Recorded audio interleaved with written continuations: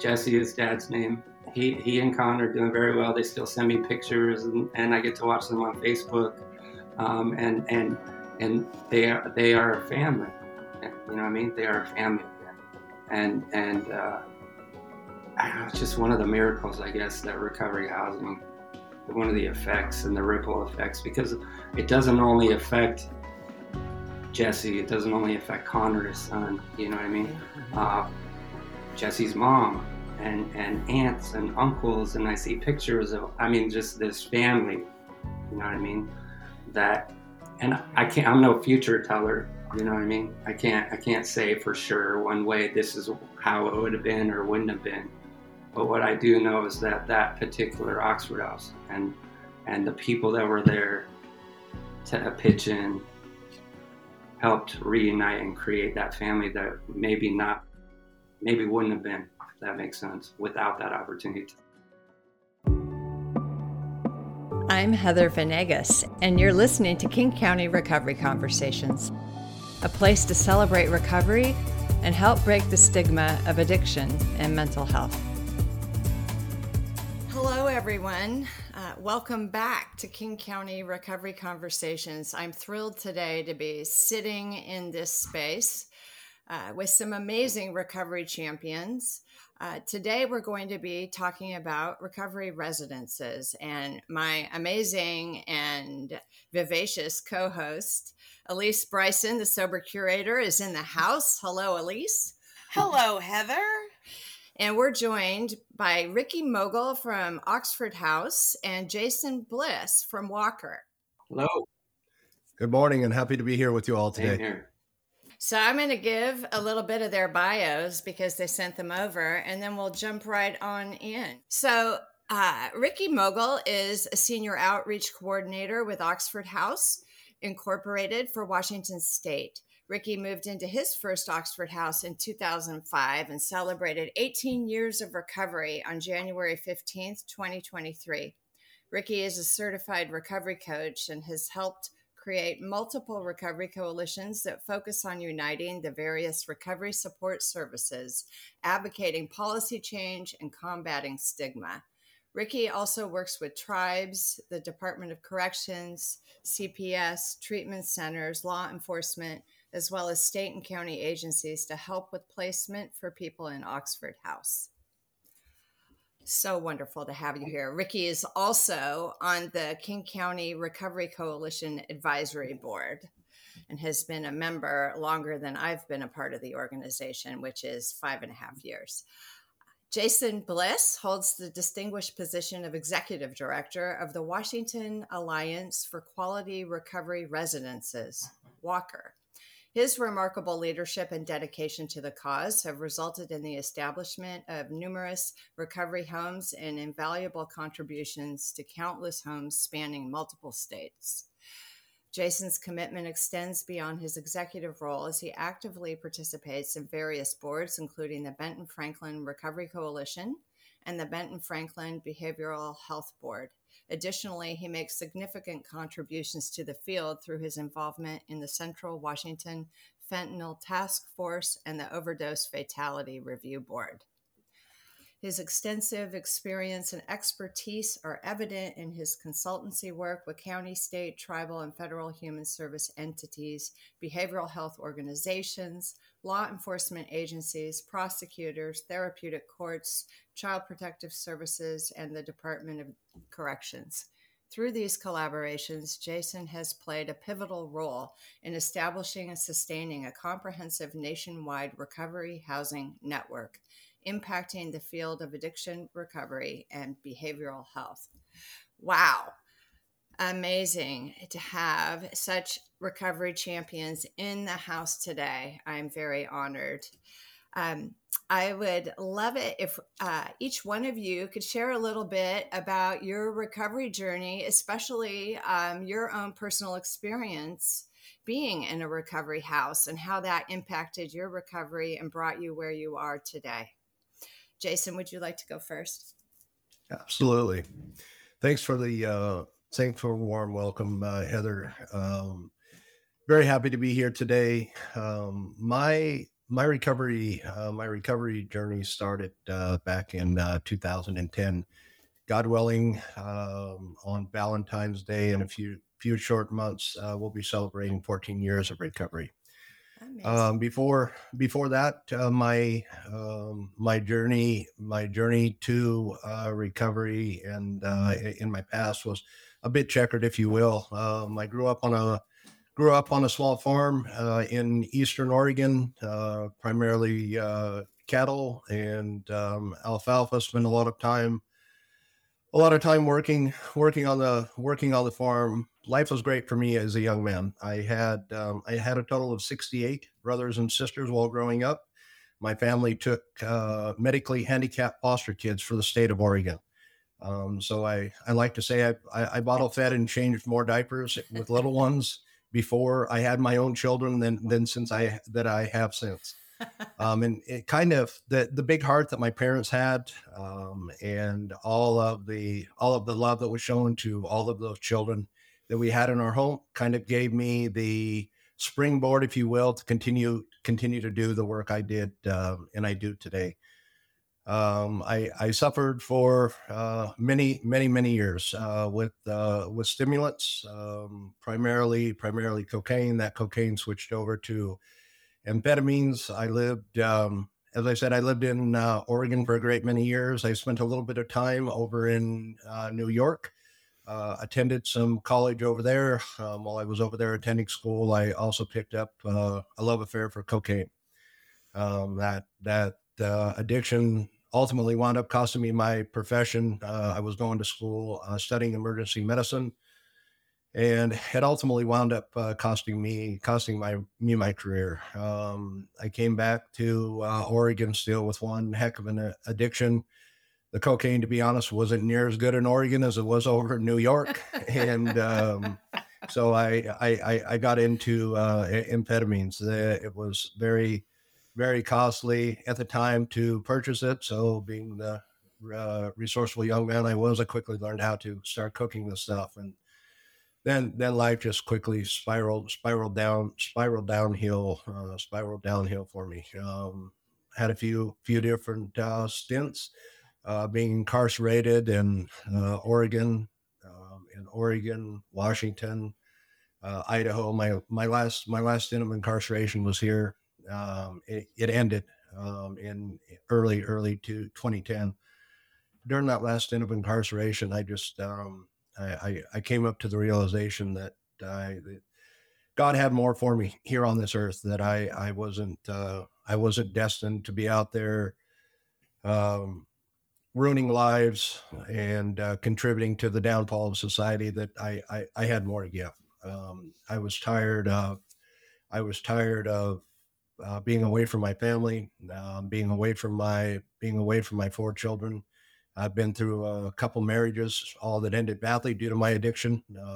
Fortunately, the mothers were all smart enough to see that I was in my addiction, didn't want their children to have absolutely anything to do with that, and remove themselves from the equation. My last stint of incarceration, I was here in Washington, where I reside now. Home for me today is Tri-Cities, and I was actually sitting in the Benton County Jail. And they had told me that I wasn't going to be released from incarceration from either the Benton County Jail or from Shelton until I could prove to them that I had a local address. Well, that became kind of challenging for me. I wasn't from Washington. I didn't know anybody here. So I had met one gentleman while I was in jail, and he said, "Hey, Jason, you're going to need an address. Why don't you call Oxford House?" And I said, what on earth is Oxford House? I knew absolutely nothing about it.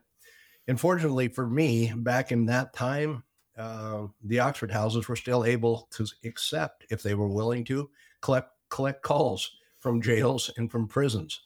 So I called an Oxford House from the Shelton Intake Center, and I said, "Hey, this is who I am. This is what I'm trying to do." And they said, "You know what? Our house is full, but we're willing to give you a chance.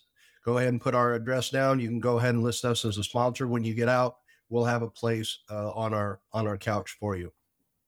And unfortunately for me, when came time for my release, everything was approved.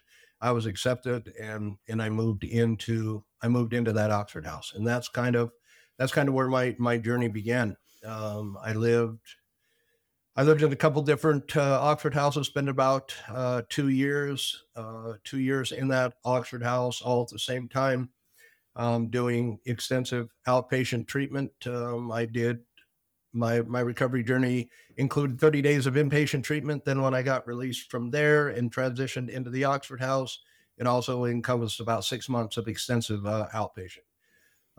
Met a lot of great, wonderful people in the Oxford House.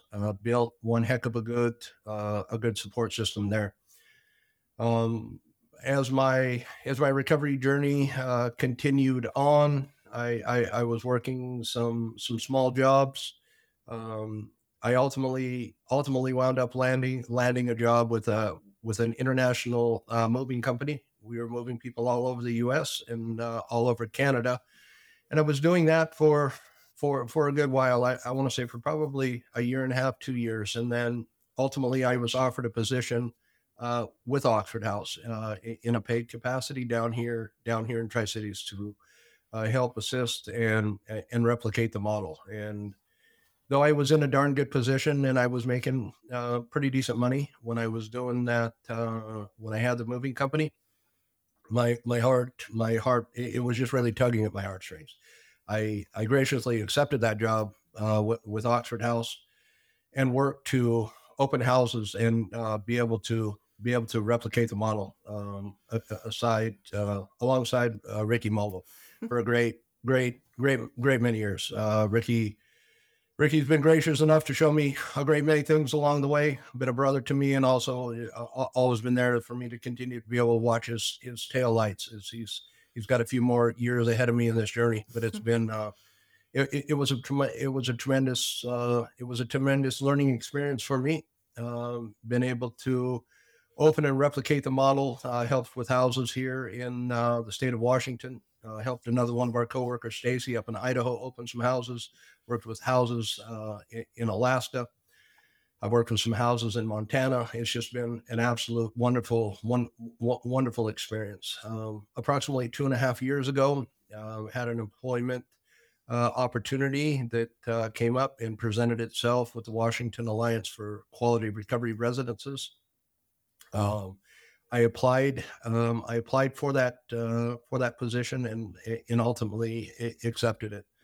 Again, no hard feelings, no bad vibes whatsoever towards Oxford House. Absolutely wonderful organization that, to be honest, I wouldn't be here where I am.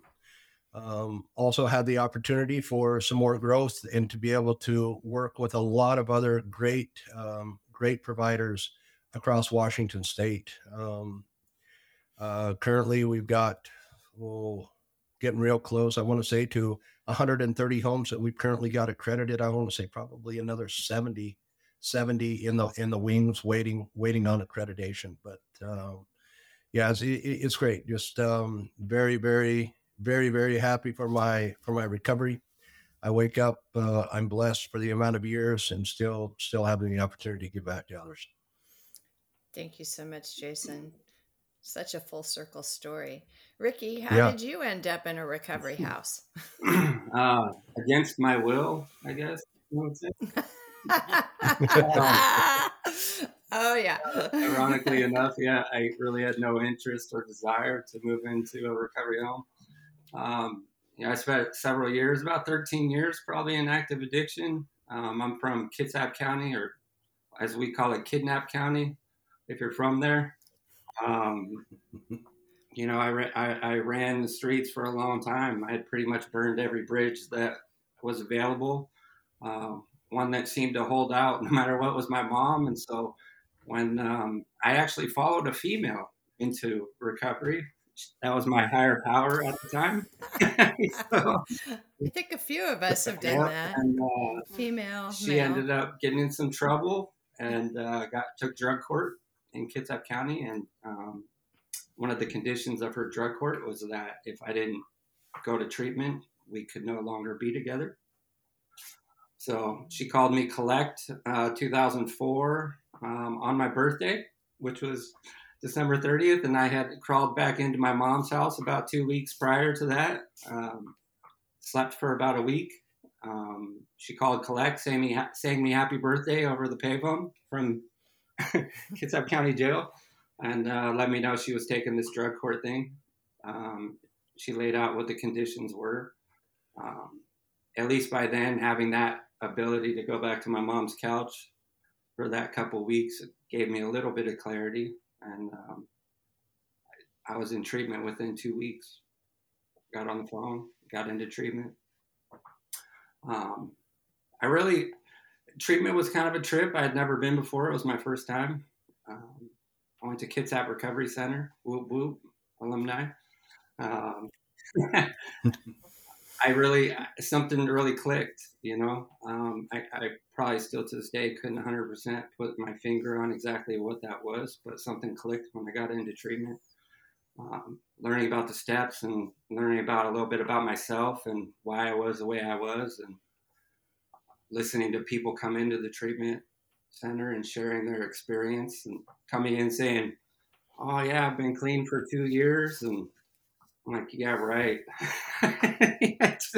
It was inconceivable for me. I'm born and raised in Kitsap County. I couldn't really go anywhere without running into somebody. I stand at the bus stop for too long and somebody would drive by that I either used with or got in trouble with.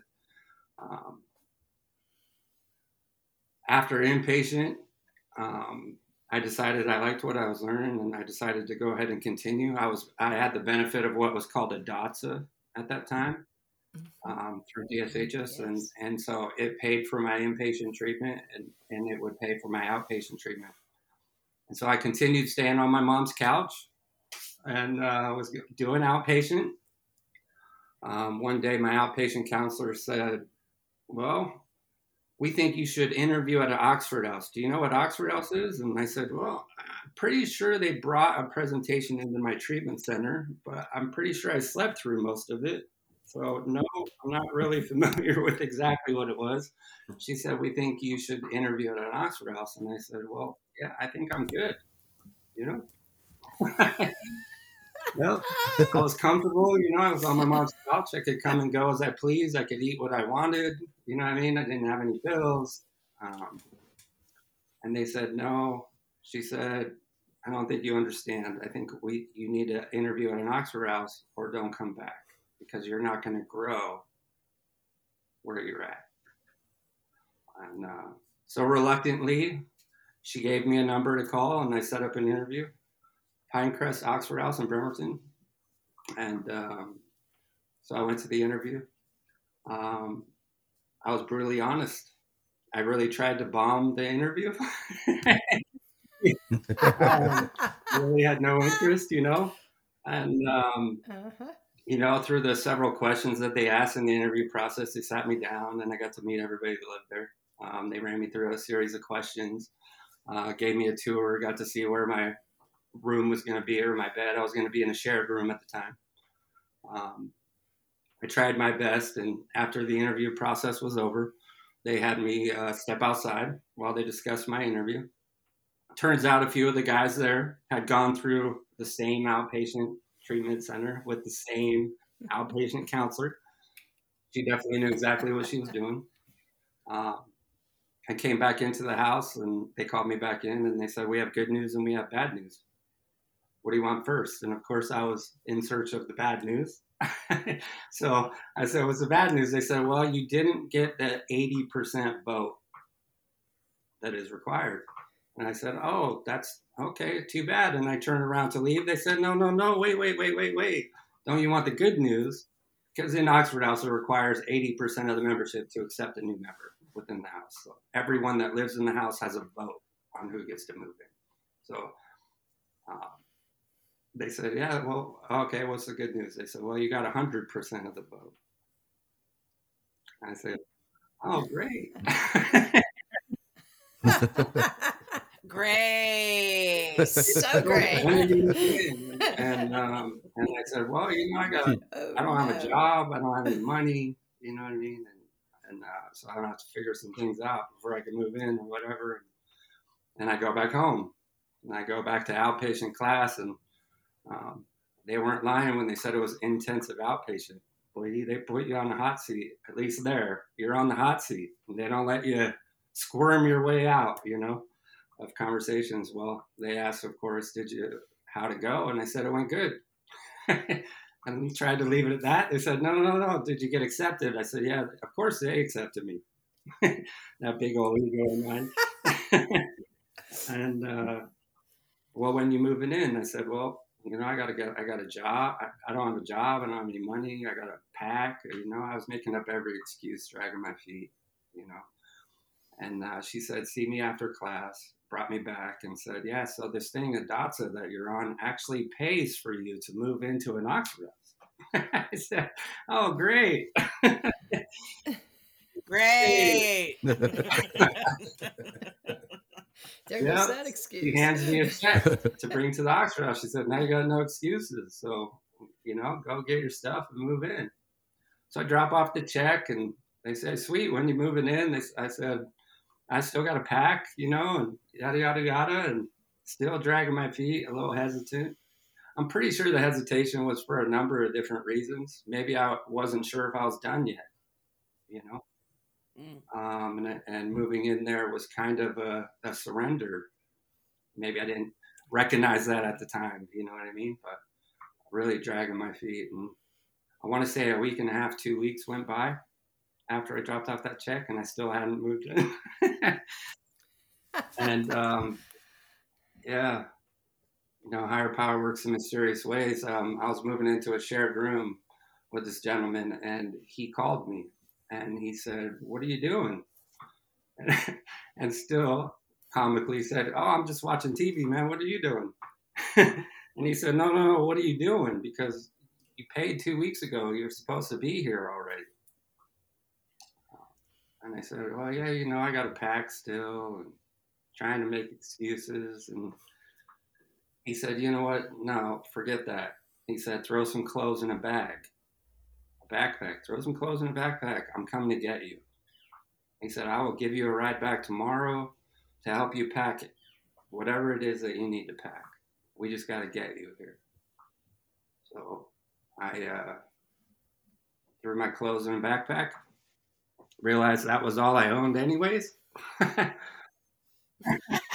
I was going to say, Ricky, how much stuff did you have?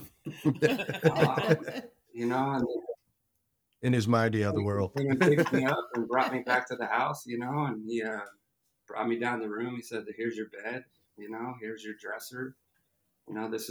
We had a bathroom in our shared room. He's like, this is our bathroom. You just clean up after yourself. We only got to share it with each other, not like everyone else who's got to share it with 5 other people. Sliding glass door, you want to go smoke, just use a butt can, Really laid it out. He looked at me. He's like, you got a pillow? Because I'm just standing there with my backpack feeling pretty pitiful at this moment. And I said, no, man, I ain't got a pillow. I used my mom's couch pillow, and I figured I probably couldn't take it. And he's like, yeah. He walked over to the closet and pulls out this brand new pillow in plastic. And he's like, here, bro, I got you. And I was like, oh, are you sure you can give me one of your old ones? You're not going to give me a new one, And he said, no, somebody did it for me. Handed me a pillow, Yeah. There it is. And he said, you got any food? I said, no, feeling pretty pitiful right now. I'm like, nope, no food. He said, look, why don't you put your clothes away in the dresser, get settled, come upstairs, we'll make you something to eat, and then we'll go hit a meeting. My life's never been the same since. So that the guys in that house, various levels of recovery and I'm programs coming from all different walks of life and different experiences. Really helped me learn a path of recovery and that there was a new way of life, My first house meeting, they meet weekly to discuss house business. My first house meeting, I'm sizing everybody up you know. Everybody's sitting around the room, and it's new to me, and I'm sizing everybody out. Who runs this? What you know? And I just still some of that old street mentality, you know, in overdrive, and they get through it, and I'm learning. They're motioning and they're voting and they're making me vote because I'm a member, and I don't even know what I'm voting on, but I'm just voting with the group, you know.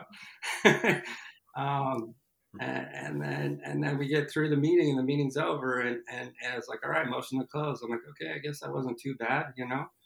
And one of the guys jumps up and says, no, wait, we got to do a family photo. And I'm like, family photo? Like, yeah, it's cool, Ricky. Don't worry about it. It's cool, you know.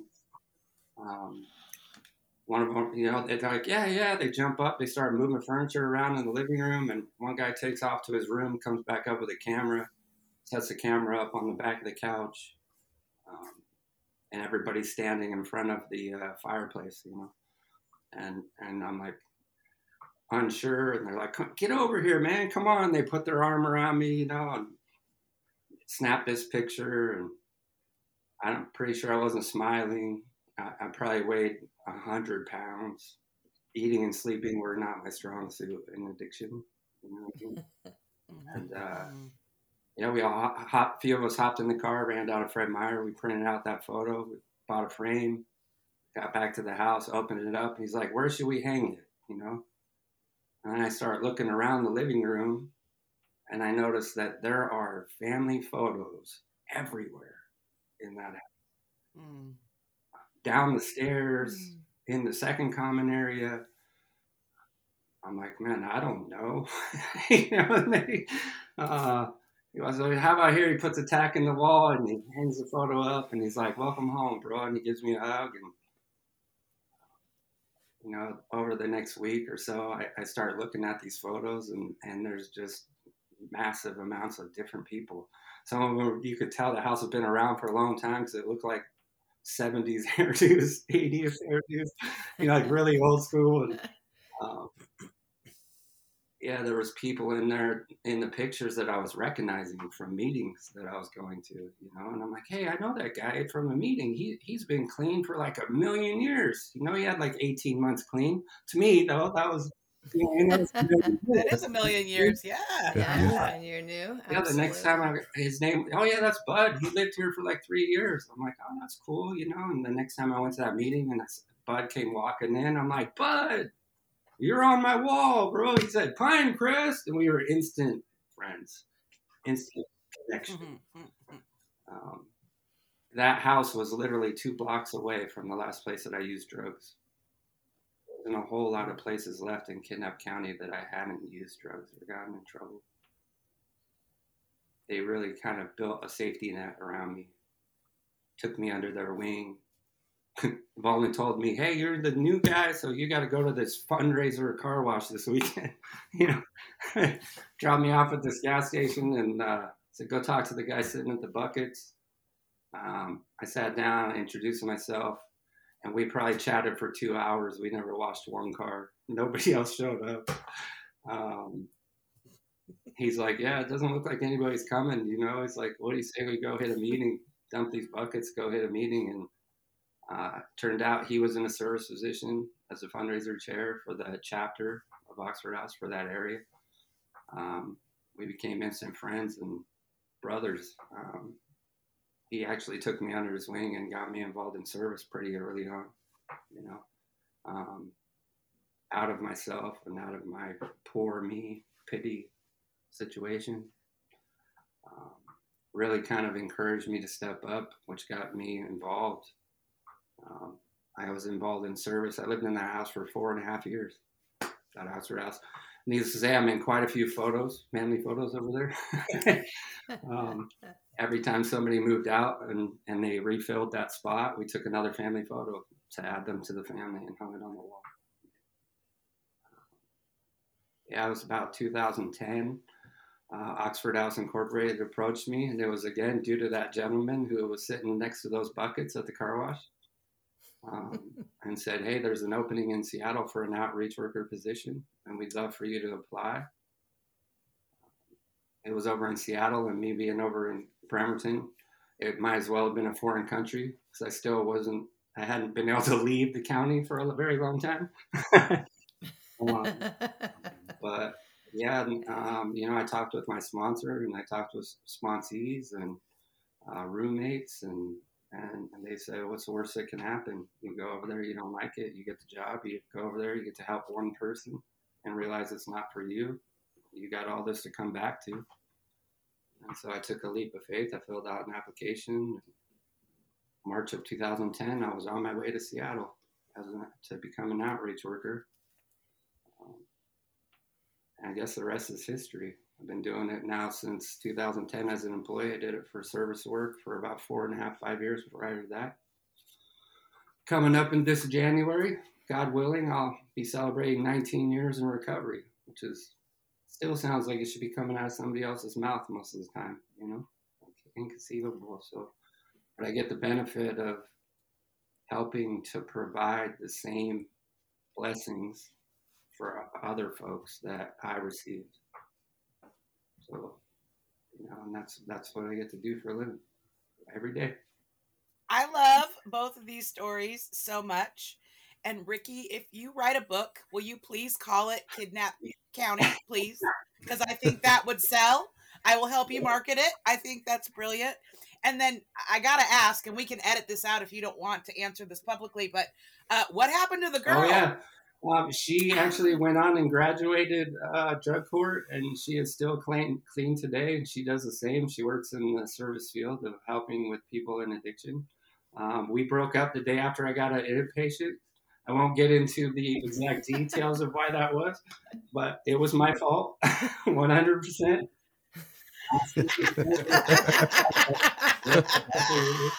But yeah, she's still clean today as well and doing very well for herself. Yeah. Well, thanks for answering that. The other thing that I've really enjoyed about this conversation, and this is when I know that I'm in community with people in recovery, it's like we say these things where someone that hasn't walked through what we've walked through, they would not laugh, right? They would not think that was funny. But you're like, well, the cocaine wasn't as good here. It's like, we're like, ha, ha, ha, so that's what I know. I'm in good company with my people. Because your stories resonate with me, even if our details are slightly different. Like our humor is the same, and I really appreciate that. I do have a couple of questions. I've never lived in a sober living house or Oxford, but I've had several sponsees that have. So I have visited and I've been in proximity and I know a little bit about them.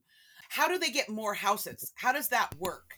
Do people donate houses? Does the organization buy houses? I'm really curious about that, the business side of how it actually continues to work. Well, I can at least speak to Oxford House.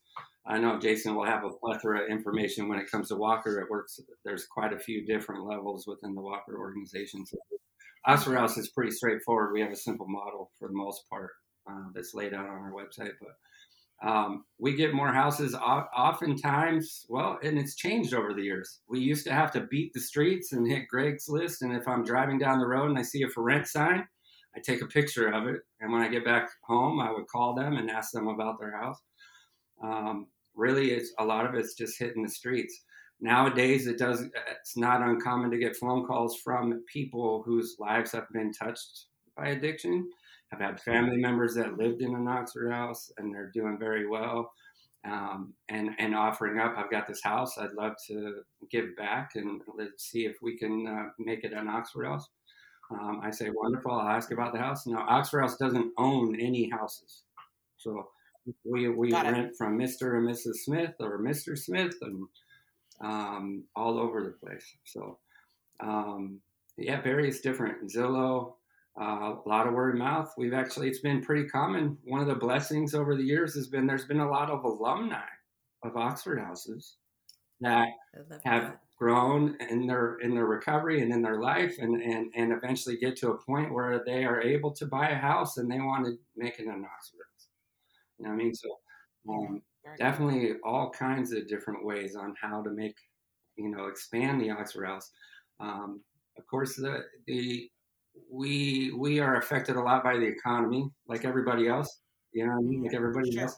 Sure. The mission statement, of course, is to provide safe and affordable housing for people who are recovering from substance abuse and alcohol and want to stay stopped, right? And so that affordability can definitely play a factor on the expansion, right? Sure. Yeah. So we oftentimes we do a lot due diligence and looking and investigating and doing our homework on the location before we give a green light to open it as a house. We're looking for obviously safe neighborhood. We're looking for access to 12-step or churches or treatment centers, outpatient, inpatient. Public transportation, I would imagine, being a big part of it. That's a Yeah. big one. We usually are looking for within a half mile to a bus transportation.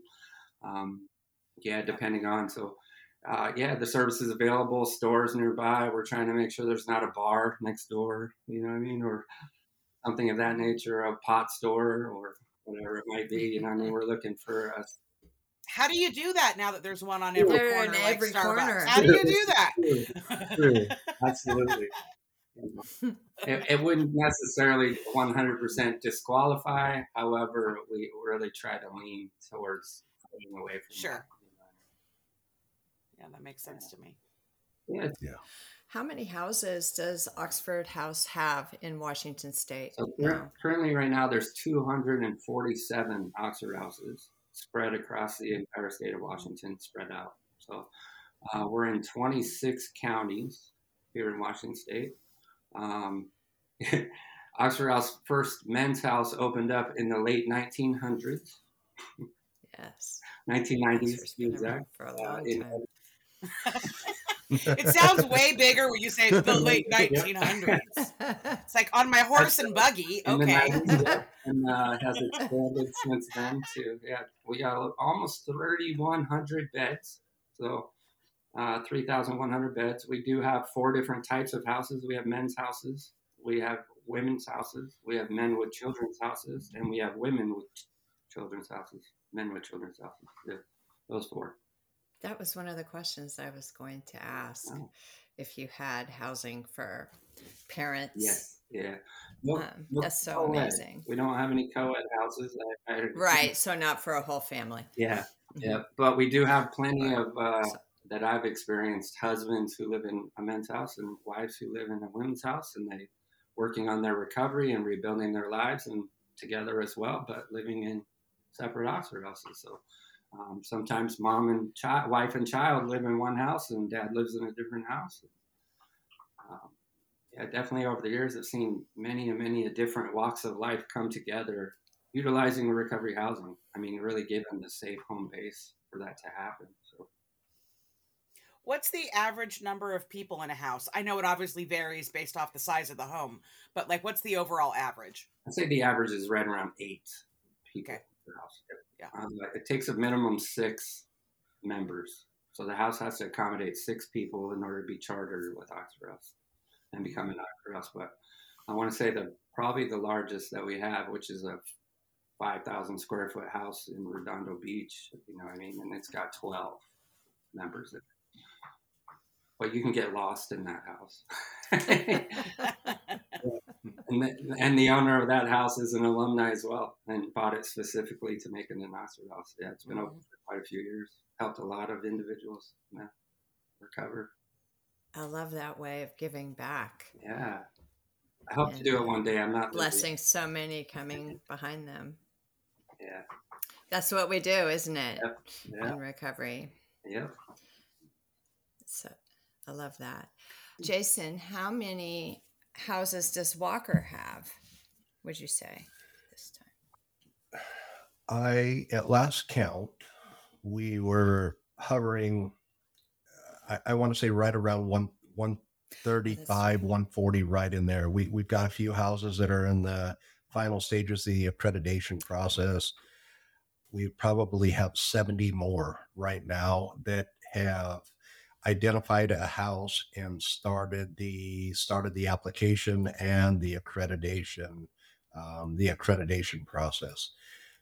Just a quick overview of what Walker is in what we do as a whole. Walker, under Washington State Healthcare Authority contract, we inspect and accredit all of the non Oxford houses across Washington state. Back in 2019, there was some Right. legislation that was passed that went into effect on January 1st of this year. Just a 50,000 foot overview.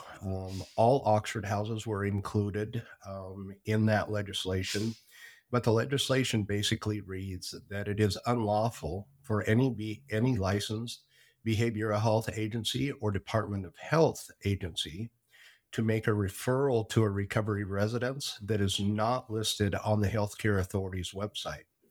So, two ways that a recovery residence here in Washington State can get onto that Healthcare Authority website. One is if you're chartered as an Oxford House. Oxford House obviously has a very time-tested, proven model. So once a home is temporarily chartered, and then permanently chartered, of course, they remain on that Healthcare Authority's website. The other avenue to get onto the Recovery Residence Registry is to go through the Walker certification process. So here at Walker, what myself and my team do, we not only do we do a fair amount of trainings and webinars that we put on monthly, we also provide technical assistance to recovery residence operators throughout Washington state. And then we handle the accreditation process as well.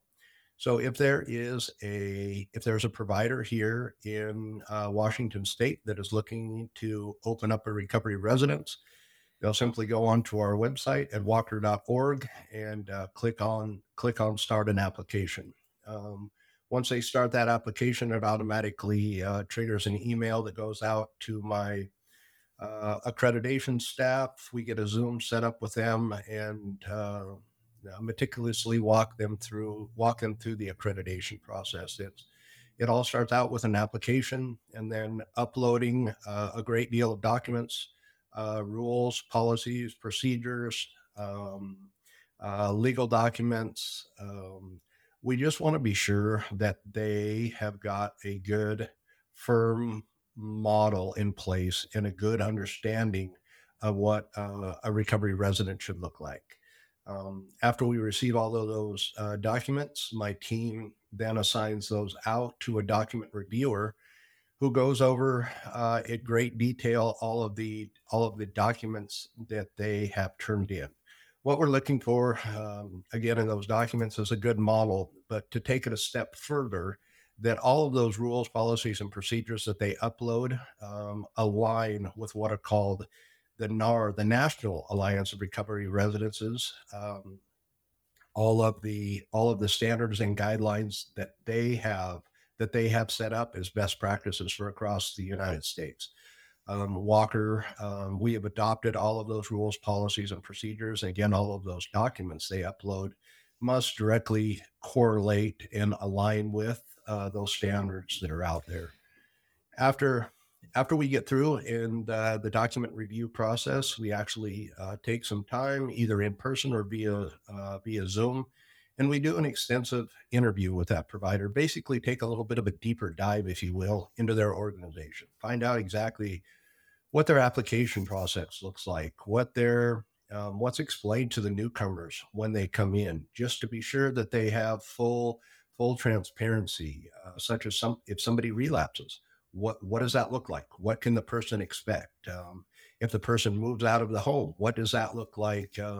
What does that look like financially?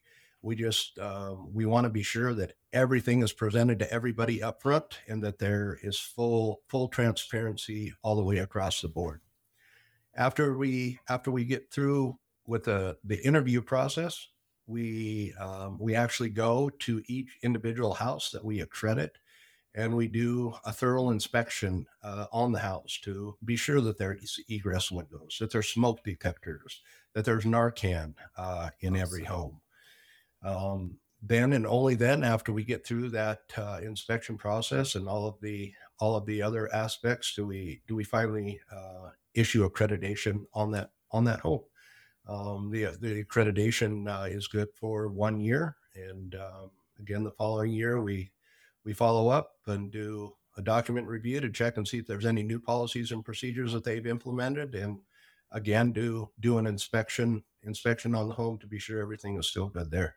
That's so amazing. And I remember when that bill was up during the legislative session, we actually at KCRC and the Washington Recovery Alliance advocated for that, putting those that oversight and regulation like into place for recovery houses, since there had been such rash of houses where they were preying on people who were new to recovery and things, with the money and sex and drugs and all of that. And it's just so amazing now to see what has come from that, and creating such safety and wonderful places for people to actually be able to go and be vulnerable in early recovery and be supported in such a way. I'm just so thrilled to see what's come from that. And it's been a great thing, Heather. And when the law first went into effect, we actually went through what's called the Green Book here in Washington State and sent out a blast email and mailing to all of the behavioral health agencies and a lot of the recovery residences out there that we could find initially. And I was, to be honest, I was a little optimistic to start with, thinking I'm hoping that we get a lot of people that reach out and ask for accreditation. But part of me was thinking that a lot of people would perhaps still want to remain in the shadows, if you will, and do what they do. But it's been great, the response that we get and that we continue to get. We literally get applications that are coming in every day from great providers here in Washington State, ethical providers here in Washington State that are trying to do the next right thing to help individuals. And we've all heard the horror stories about the individuals that are out there that just won't think recovery residence means nothing more than hanging a shingle on your front door and calling it that.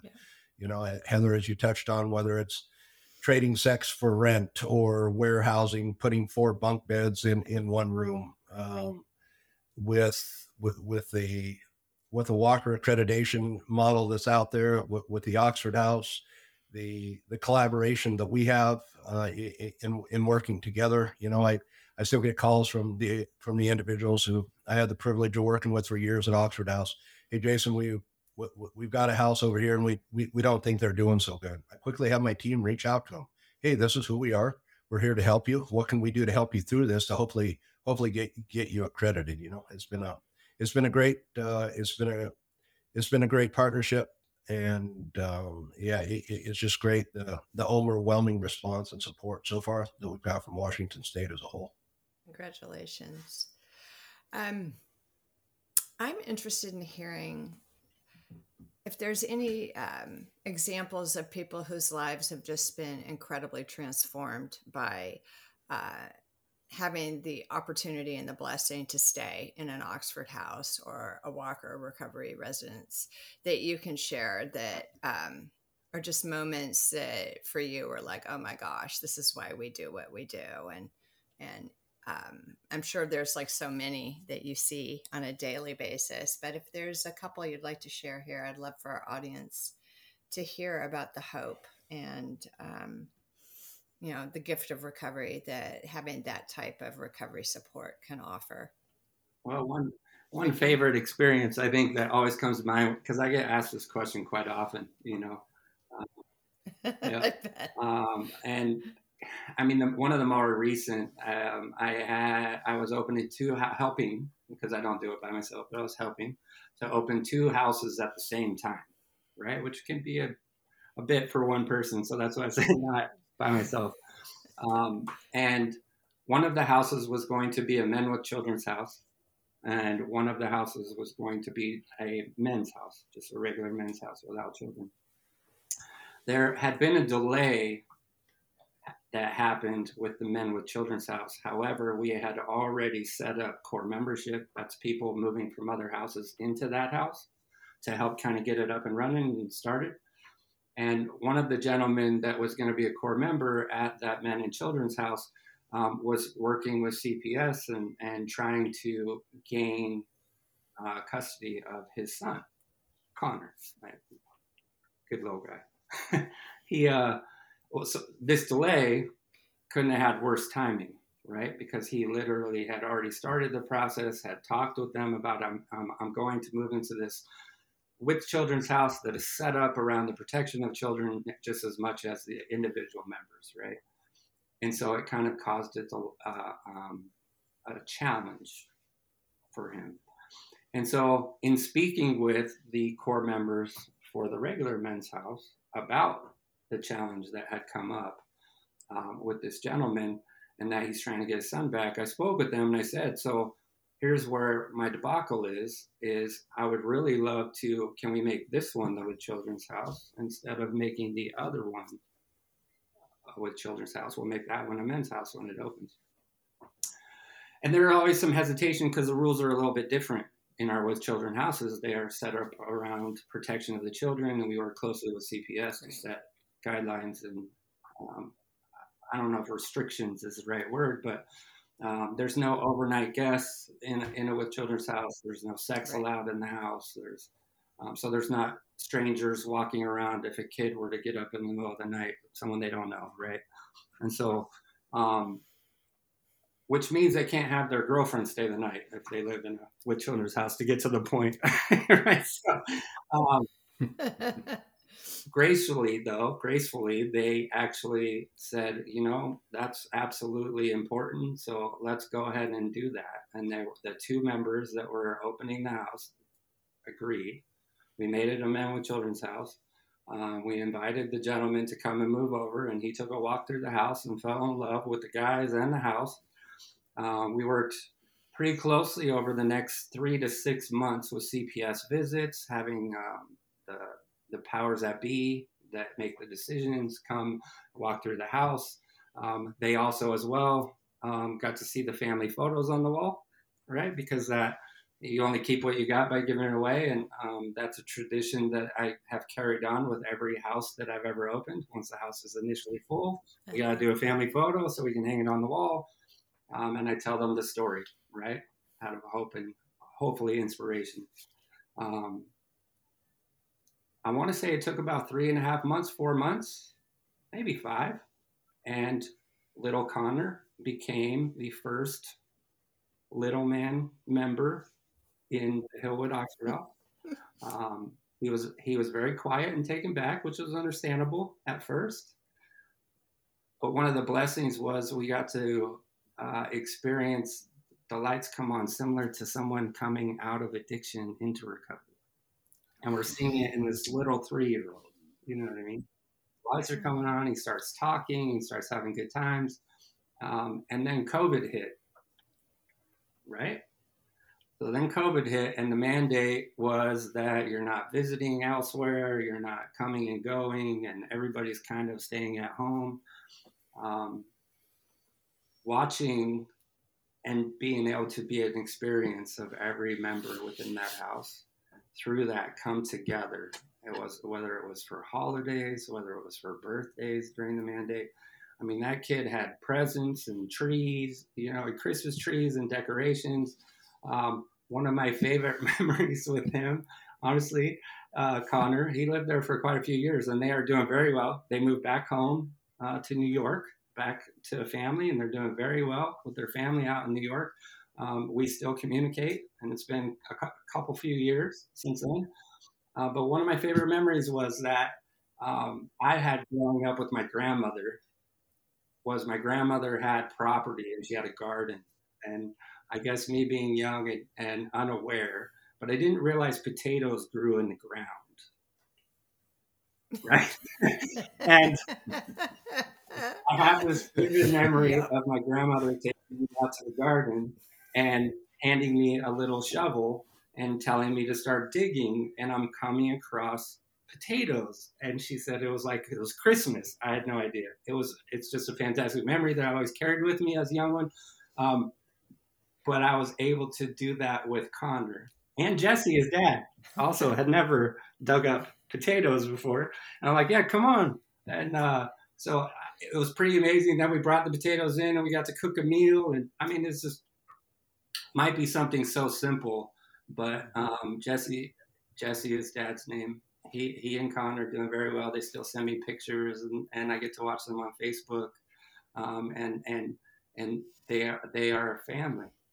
You know what I mean? They are a family again. And I don't know, it's just one of the miracles, I guess, that recovery housing, one of the effects and the ripple effects, because it doesn't only affect Jesse, it doesn't only affect Connor's son. You know what I mean?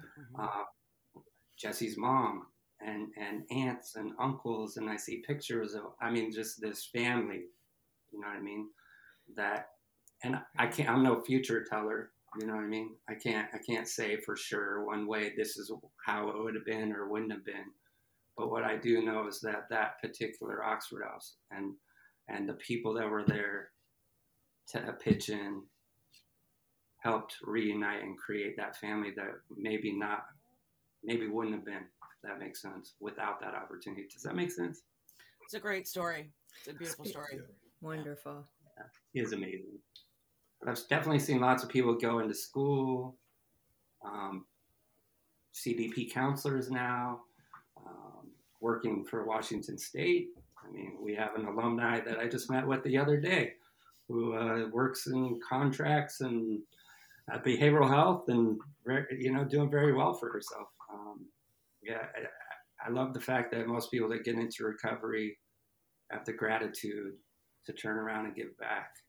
Because, my daughter's mom was a recovering addict, opiate addict on the streets of Seattle. Throughout her addiction, she said there was one place that ever made her feel like she was human, always, no matter what. Didn't matter what condition she was in, what she was going through, they treated her with respect. And that was at the King County Needle Exchange. She said they just always were. I can remember I met her in an Oxford House. She got involved in the local college, got her associate's degree. I think it was when she got her 3 years clean. She was buying flowers and taking a trip over to Seattle from Bremerton to bring flowers to that King County Needle Exchange to say thank you, because had they not, she may not have been there. She went on to get her bachelor's degree at the University of Washington and then her master's degree at the University of Washington, Seattle, and then turned around and applied to be a social worker at that same very King County Needle Exchange where she got the job. Worked there for quite a long time. Now she works with the health department in harm reduction, helping folks full circle. You know what I mean? Truly a testament of what recovery can do for people's lives. It's amazing what can happen when we're met with that compassion and kindness and generosity when we need it the most. And it sure sounds like Oxford House and Walker are meeting people and surrounding them with that love and connection and community and just helping give them a step up as they're building that foundation, right? Which is so important in early recovery, in those first few years, if we can just wrap support services around someone, recovery is possible and we live our very best lives and miracles are happening every day. I'm so grateful for that.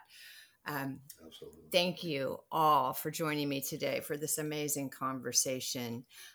While we're recording, it's actually 2023 still, the holiday season, and KCRC does a campaign each year around our gifts of recovery. And we ask people who are in recovery or loved ones or people that work in recovery to share what you consider to be gifts of recovery to help us reduce stigma and show that recovery is possible. So I would love to end today's episode by asking all three of you if you would quickly share some of your gifts of recovery with us. Well, there are so many, so I could go on and on and on and on and on and on and on. But I think what's hitting me right in this moment is how I show up in relationships today as a woman in long-term recovery is wildly different than how I showed up prior to putting down the alcohol and the drugs, and is actually really different than how I was in early recovery too. I was a little bit of a hot mess in early recovery, you guys. I don't know if that comes as a surprise, right? Because those early years, like, I thought just stopping drinking and stopping using would be enough. And I didn't really change any other behaviors. And that's very, very common, right? And then I hit a point where I was like, I was almost more broken than when I came in, because nothing changes if nothing changes. And so, you know, coming through this holiday season and reflecting on the relationships I have with my parents, with my 27-year-old son, with my coworkers, with my friends, it's different. You know, it's so different. And I show up. It doesn't mean I'm perfect. I'm still really annoying in a lot of ways, but I show up differently now, and they know that if I commit to something, I'm going to see it through, you know? So it doesn't get any better than that. And I love the little stories, the little moments, like the potato story, Ricky, like that's where the juice is. Like, service work is the secret sauce, you know, community is the secret sauce to recovery. And that's all we've heard today is community, community, community, community. So that's my 2 cents. Thanks, Elise. You know, some of the most important gifts that I guess that I've got in recovery is rebuilding relationships. Some of my divorces, definitely with my children, when that all ended, when I was in addiction, all ended very, very badly. Today, I'm happy to say I have better relationships with my children's mothers today than I ever had when we were married. I have much better relationships today with my children than I ever had. It's amazing to get to be a part of their lives. It's amazing to get to give back and contribute to society as a whole in a positive manner, rather than all of the negative stuff that I was out there doing, all of the bad, if you will, that I was doing in my mind to the world. You know, I've got a lot of touching stories from over the years that individuals that have made it and came out the other side, and 100% recovery definitely is possible. You know, I like to tell everybody, you can offer somebody all of the services under the sun, whether that's mental health treatment, SUD treatment, all of the wraparound services. I will go on and on. But unless somebody has a safe, stable place to lay their head down at the end of the night, really all of those services are for nothing. The truth of the matter is, whether it's a Walker accredited house at a level 2, whether it's level 3 or 4 houses the Department of Health licenses, or whether it's a level 1 house here in Washington State, and those are primarily Oxford houses.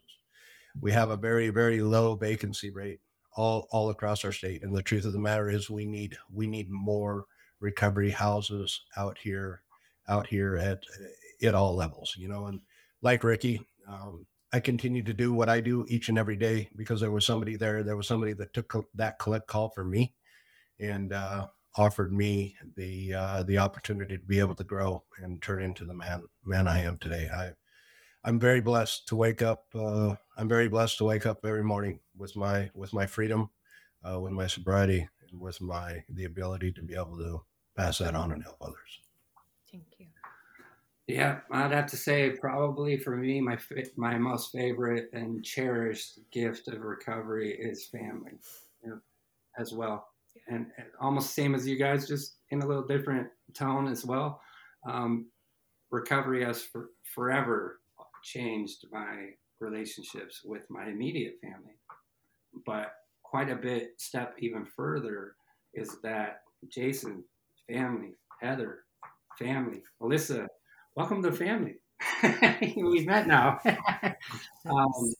But yeah, it's the family has grown so much more than just the immediate family. You know what I mean? We got brothers and sisters and uncles and aunts and Moosham, which is native for grandpa even.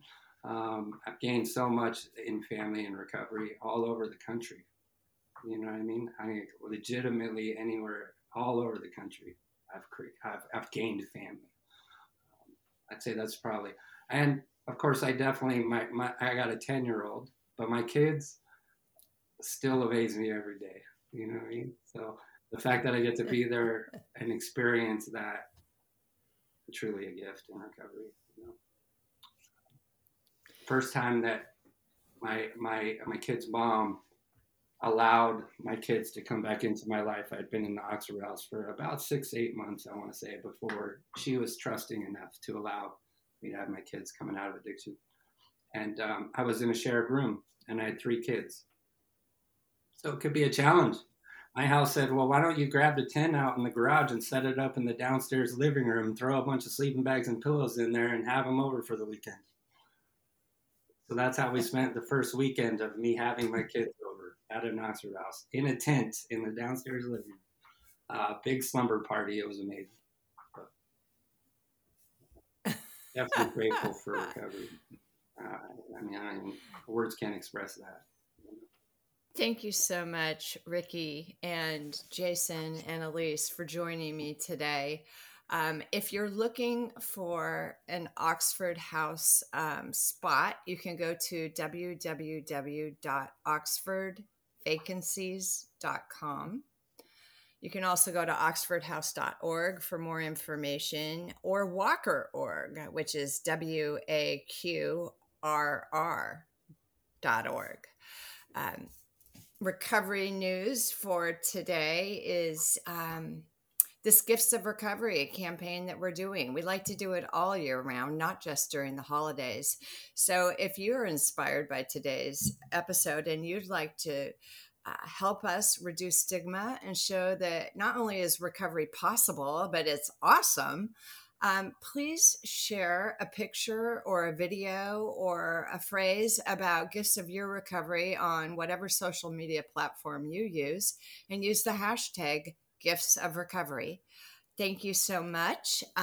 Also, if you are interested, if we piqued your interest in recovery advocacy today, talking about the bill that is now been stood up to life, that is helping create safe and regulated recovery houses, you can join WRA and KCRC in Olympia on January 25th, 2024. We're bringing hundreds of people in recovery and allies and loved ones and families to speak and meet with our lawmakers and ask for their support in providing pro-recovery services and supports and funding. And I think one of the bills this year may have to do with recovery housing and capital. So those are things that are in the news for us today. I'd love to thank my co-host, Elise Bryson, the Sober Curator. Always a great gift to have you in the house. And the Work P2P production team, who works their magic and helps bring this podcast to you, the audience, every 2 weeks. And of course, to King County Behavioral Health and Recovery Division for helping make this podcast series possible. Thank you so much. Happy 2024. I know it's the new year when you're listening. And until we come together again, be well. And this is our family picture for this gathering today. I love that. Thank you, Ricky and Jason. I'm Heather Venegas. Thanks for listening to King County Recovery Conversations, a place to celebrate recovery and help break the stigma of addiction and mental health. If you or a loved one are experiencing substance use disorder, problem gambling, and/or a mental health challenge, please visit the Washington Recovery Helpline at warecoveryhelpline.org for resources and a 24-hour helpline. If you enjoyed today's conversation, please subscribe, rate, and review this podcast. Special thanks to our production team at Work P2P Studios. If you'd like to share your recovery journey with us, please email me at heather@kcrecovery.org. We'll be back in 2 weeks with another story of hope, resilience, and healing.